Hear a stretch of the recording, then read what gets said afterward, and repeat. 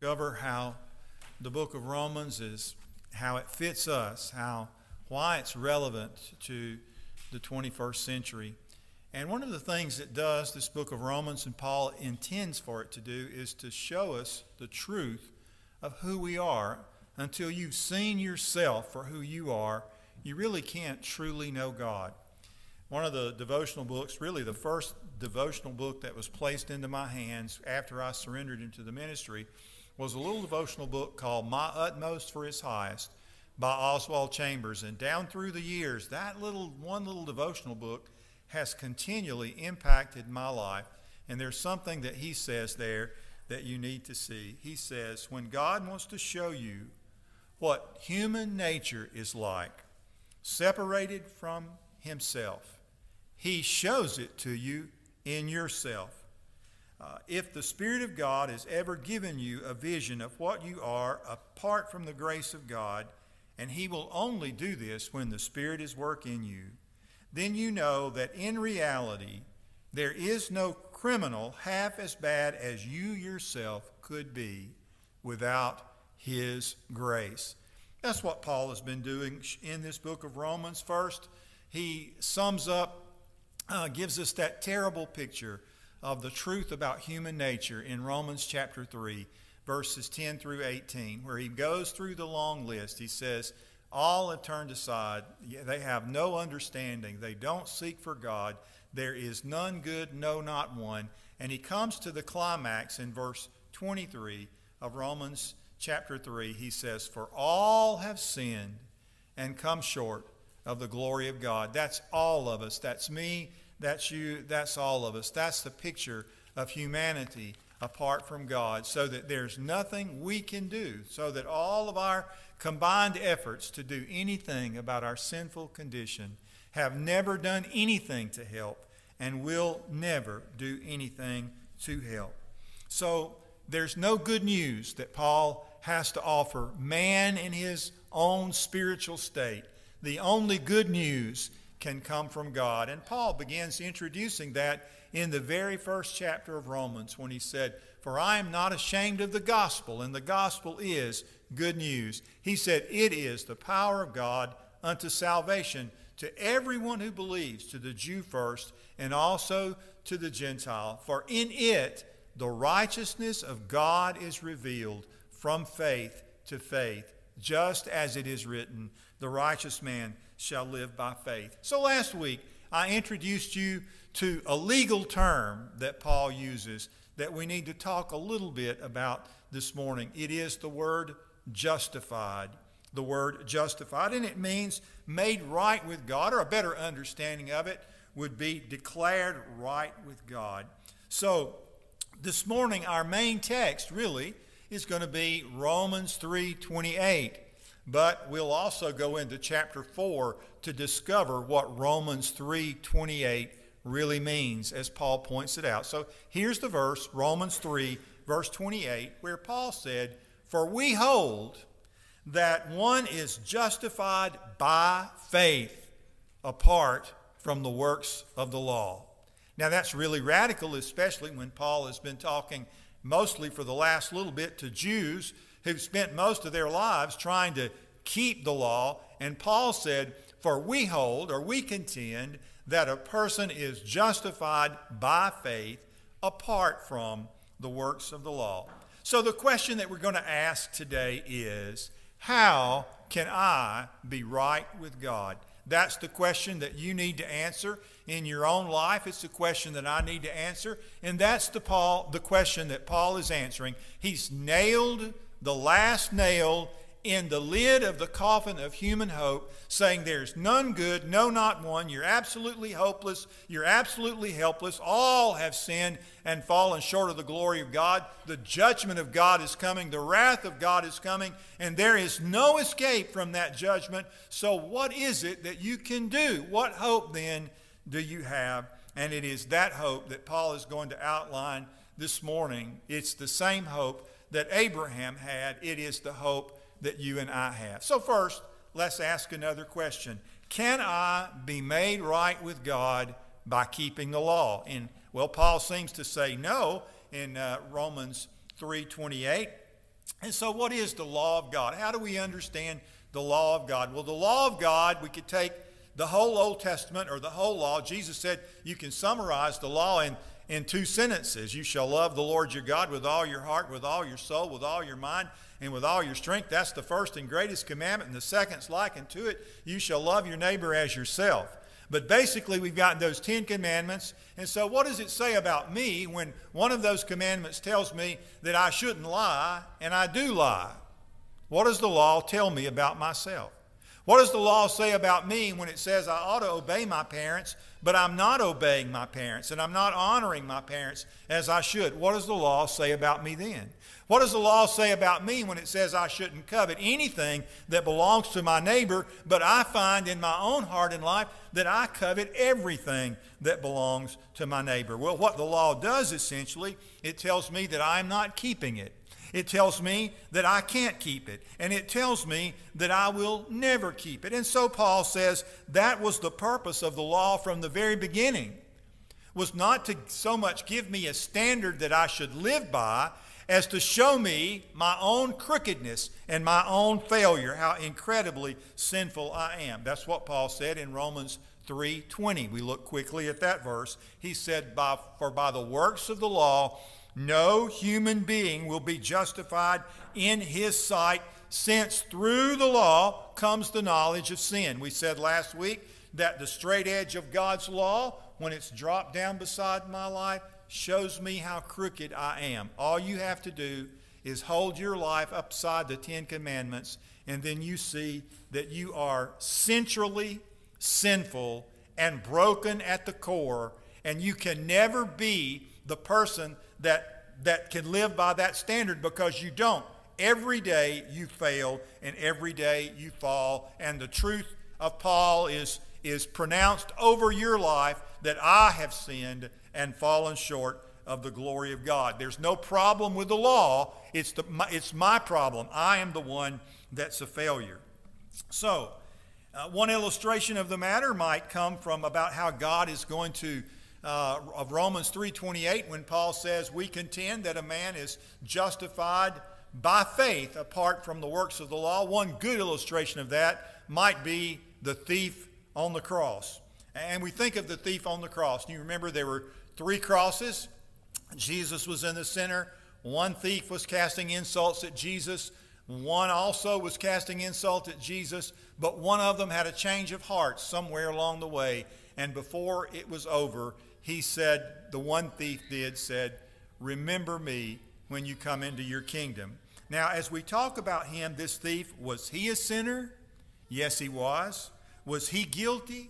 Yes, he was. Was he ever, for 1 minute before he died, an innocent man? No, not even for a second. How then did Jesus promise him a home in heaven? How was it that he died right with God? Well, he was declared right with God, not by his works or on the basis of a baptism that he never had, because he had nothing to offer God. So what was it that caused him to be declared right with God and a candidate for heaven? Well, there on that cross, in the last minute of his life, he put his faith in the Lord Jesus Christ. All he could do was trust in Jesus. In that moment, he was declared right with God. Not innocent, mind you, but forgiven on the basis of Jesus' death on the cross. So much so that Jesus could say, this day you will be with me in paradise. That is all you can do. You say, well, the thief on the cross had just that last little bit of time. Well, if he'd had another 1,000,000 years, he couldn't have ever set right his record with God by doing good works. And with another 1,000,000 years of good works, you will be no more righteous than the thief on the cross. Your only hope is to trust in the Lord Jesus Christ. That is the only way that you can be declared right with God. So the law, by the works of the law, Paul said, nobody will ever be declared right with God, because the law just simply proves you're a sinner in your own life, the practical, everyday way that you live your life, the thoughts you think, the actions or the inactions show you that you're a sinner. Second, the law shows me my need for a Savior. Now, when we look at the verse, and it says, by the works of the law will no flesh be justified, it doesn't mean that the law is not important. It's given as a standard whereby I could measure myself, and it would show me that I'm not righteous. It would show me the truth of human nature, that there is none righteous, no, not one. And it would show me over and over and prove to me that what I need, that what you need, that what all of us need is a Savior. It would point us to our need for Jesus. Now, I want to explain this the best way I can. My mind works really simply sometimes. So let me explain it where maybe the children can understand it, and then the rest of us who are adults can understand it. On the screen is hopefully going to be a picture of a seesaw. You know what a seesaw is, and you've maybe ridden on a seesaw before. And a seesaw is basically a simple machine. It's a lever, and that little middle part is called the fulcrum.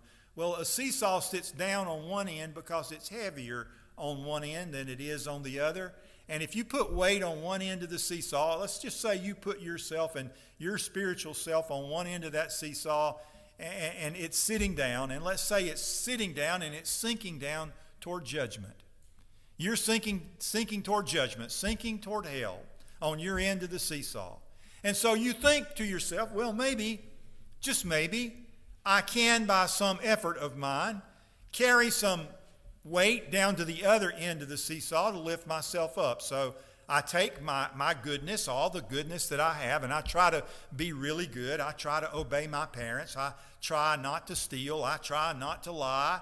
I want to do everything that I'm supposed to do. I give money to my church. I clean my neighbor's yard. I do lots of good works. And so I'm trying to add those up over time so that if I add enough over time, it will lift me from damnation and judgment and hell, and I will be free of that. Well, what Paul is simply telling us is that you can do that from now till eternity, and you won't move your end of the seesaw. It is still sinking downward toward judgment. You're doomed. You're moving toward damnation and hell, and there's nothing you can do. Your only hope is if somehow Jesus is on the other end of your seesaw. Jesus' goodness and his righteousness. What can wash away my sin? What can atone for my sin? Not of works that I have done, only nothing but the blood of Jesus. And when Jesus is on the other end, then he alone can lift me up. He alone can deliver me from judgment. There is no other escape. There is no other deliverance other than the one that Jesus brings to me. As long as I'm trying to take the weight of my goodness down to the other end of the seesaw, nothing will ever change. I'll still be headed toward judgment. Now, Paul was a preacher too, and he wanted also an illustration to give. He didn't use the illustration of the thief on the cross, although I think he could have. He didn't talk about a seesaw. He used legal terms and bookkeeping terms, but I understand a seesaw better than I do bookkeeping. We're going to talk a little bit about bookkeeping in a minute.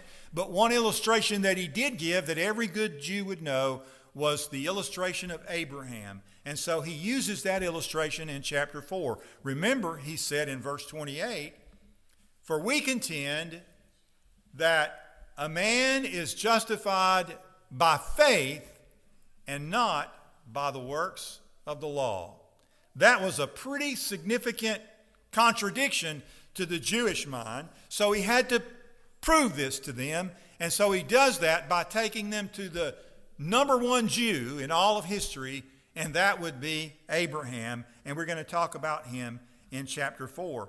And so look at chapter 4, verses 1 and 2. He said, "What then shall we say that Abraham, our forefather, according to the flesh, discovered in this matter?" You think Abraham knew anything about justification by faith? Wouldn't Abraham have been made right with God by when God said, "Leave Ur of the Chaldees"? He went out going somewhere where he didn't know he was going. Wasn't it his works? Wasn't it all the things he did that made Abraham, wasn't it his circumcision, the fact that when God said, be circumcised, and he was, wasn't that what made Abraham right with God? We're going to find that out. So first, he tells them about Abraham's great discovery. Abraham's great discovery. And by the way, in verse 1 here, this word discovered or discovery or has found, whatever you have in your Bible, it is the Greek word from which we get our English word eureka. Eureka. This was Abraham's eureka moment in Scripture. And this is your eureka moment if you've never seen it. This is where you're going to discover something wonderful. Remember, everything so far we've seen in Romans has been bad news. I've got no hope. I'm helpless. I'm hopeless. I'm hopelessly sinful. I'm broken. The whole society, the whole world is headed toward judgment in a great death spiral, this great death spiral of the soul. There's no hope for us and no help for us. But what did Abraham discover way back in the Old Testament? It's a discovery that we're going to make this morning. So, chapter 4, verse 3. He turns to the Scripture. He says, well, we always need to look at the Bible to prove what we're saying. He said, what does Scripture say? It says, Abraham believed God, and it was credited to him as righteousness. Now, to the one who works, wages are not credited as a gift, but as an obligation. However, to the one who does not work, but trusts God who justifies the ungodly, their faith is credited as righteousness. Simply put, Abraham believed God. He trusted God. He took God at his word. He depended on God and not on his own goodness. And he discovered that God accepted his faith in what he believed. He believed God, and God accepted his faith. Now, here's the next thing we need to understand. What in the world was it that Abraham believed? Because if I'm going to be justified by my faith, then I've got to believe essentially the same thing Abraham believed, right? Or at least Abraham's got to believe the same thing I believe. What was it he believed? Well, it was something really rather radical. He believed in God's goodness. He believed in God's faithfulness. But what was really important is that Abraham believed in God's promise. And amazingly, Paul tells us that Abraham believed the gospel. Now, how is that way back in the Old Testament that Abraham believed the gospel? Well, we're going to find out. Galatians chapter 3, verses 8 and 9. Galatians 3, 8 and 9. Now, the Scripture foresaw that God would justify the Gentiles by faith and foretold the good news, that's the gospel, foretold the good news to Abraham, saying, all the nations will be blessed in you. So those who have faith are blessed with Abraham who had faith. Now we have to say, what part of the gospel was announced beforehand to Abraham? Well, this part, that all the nations will be blessed in you. Now, according to Paul in Galatians 3:16, look at this verse.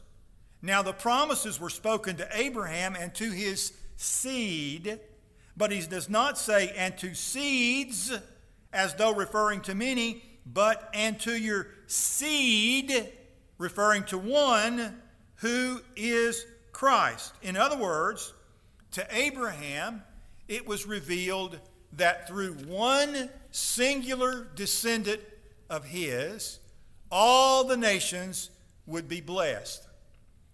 Say, what did Abraham know about anything like that? Well, let me tell you, this wasn't new to Abraham. Since Adam, people started looking for the fulfillment of this promise. That same promise was made to Adam and Eve after they sinned in the garden, because God said to Satan, or to the serpent, he said, I will put enmity between you and the woman, and between your seed and her seed. He shall bruise you on the head, and you shall bruise him on the heel. In other words, since the time of Adam and Eve, people were looking for a promised deliverer, someone who would correct the circumstances. Adam and Eve sinned, and they were broken immediately. Their whole world was broken by sin. Their family was broken by sin. Their society was broken by sin. They saw the death spiral when it started. And did they look forward to the deliverer? Well, let me tell you how they did. Do you know what they named their first child? They named him Cain. You know that story. Do you know what his name means? He is the one. What do you think they were looking for? What do you think they were hoping for? They were hoping that he would be the one, but he wasn't the one. We know that story. Nor was Abel the one, nor was Seth the one. But people looked for the deliverer. They all through that time looked for the... And so when God made this promise to Abraham, Abraham said, yes, I'm going to put my hope in the promise of God. I'm going to put my hope in this deliverer that God has promised. How do we know that's true? Can we be sure it's true? Can we be confident that that's what Abraham really believed? Well, don't take my word for it. Take the word of the Lord Jesus himself. In John chapter 8, verse 56, this is what Jesus said. Your father Abraham rejoiced to see my day, and he saw it and was glad.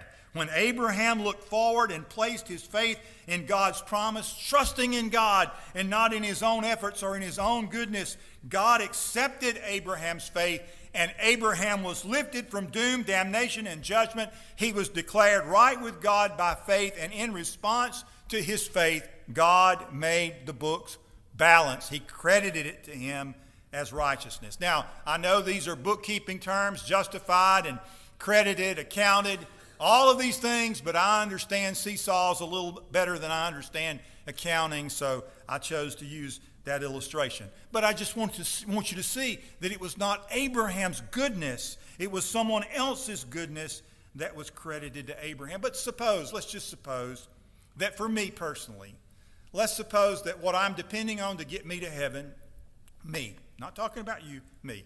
So I say I'm going to depend on my goodness.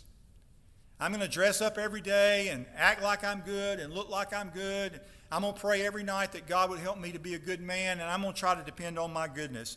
And on top of my goodness, I'm going to add my church attendance. I'm in church most all the time. And so I'm going to add my church attendance to that. And then I'm going to add my contribution record. And then I've got a big stack of sermons in my office, and I'm going to stack up all of those sermons and all of that Bible study and all of my efforts for God. Will any of that help me? Will that lift the other end of the seesaw out of judgment, out of damnation, away from hell? No, it won't. The bottom line will always read that I'm guilty, and what I need is the righteousness that belongs to somebody else, the goodness, the love, the mercy, the grace of the Lord Jesus Christ. Only by trusting in him and his death for me on the cross will it ever change the bottom line for me or for you. And the last question that Abraham had to prove to these folks who have got their minds rolling, and they said, sometimes we get in these little cyclical arguments. Which came first, the chicken or the egg? Lily Kate, you can tell me after church which one of those came first. And so they said, which came first? Faith or circumcision? Because, he's a Jew, and it's because he's a Jew that he's going to go to heaven. It's because he's the first Jew, and the Jews are going to heaven because they are Jews, because they're circumcised. They've got this mark that marks them as belonging to God. Now remember, he's been talking about that also. He said circumcision is not an outward mark. It's a mark on your heart, worked by the Spirit, not by the letter. If you don't have that work of the Spirit in your heart, you aren't going to heaven. Not only so, if you're trying to depend on that, and put that on the other end of the seesaw, that's not going to get you anywhere either, any more than your church membership or your baptism or taking doing 400 Hail Marys. It's not going to help you. It's doing nothing for you. The only thing that will help you is faith in Christ. Verse 9 of chapter 4, you're only going to see verse 10 on the screen as we answer, when did Abraham believe? Now, is this blessing only for the Jews, or is it also for uncircumcised Gentiles? Well, what we've been saying, that we have been saying that Abraham was counted as righteous by God because of his faith. But how did this happen? Was he counted as righteous only after he was circumcised? Or was it before he was circumcised? Clearly, God accepted Abraham before he was circumcised. Circumcision was a sign that Abraham already had faith and that God had already accepted him and declared him to be righteous even before he was circumcised. So Abraham is the spiritual father of those who have faith and have not been circumcised. They are counted as righteous because of their faith. And Abraham is also the spiritual father of those who have been circumcised, but only if they have the same kind of faith Abraham had before he was circumcised. That may all be meaningless to you, but it simply means this: there's nothing outward that you can give to God that's going to count.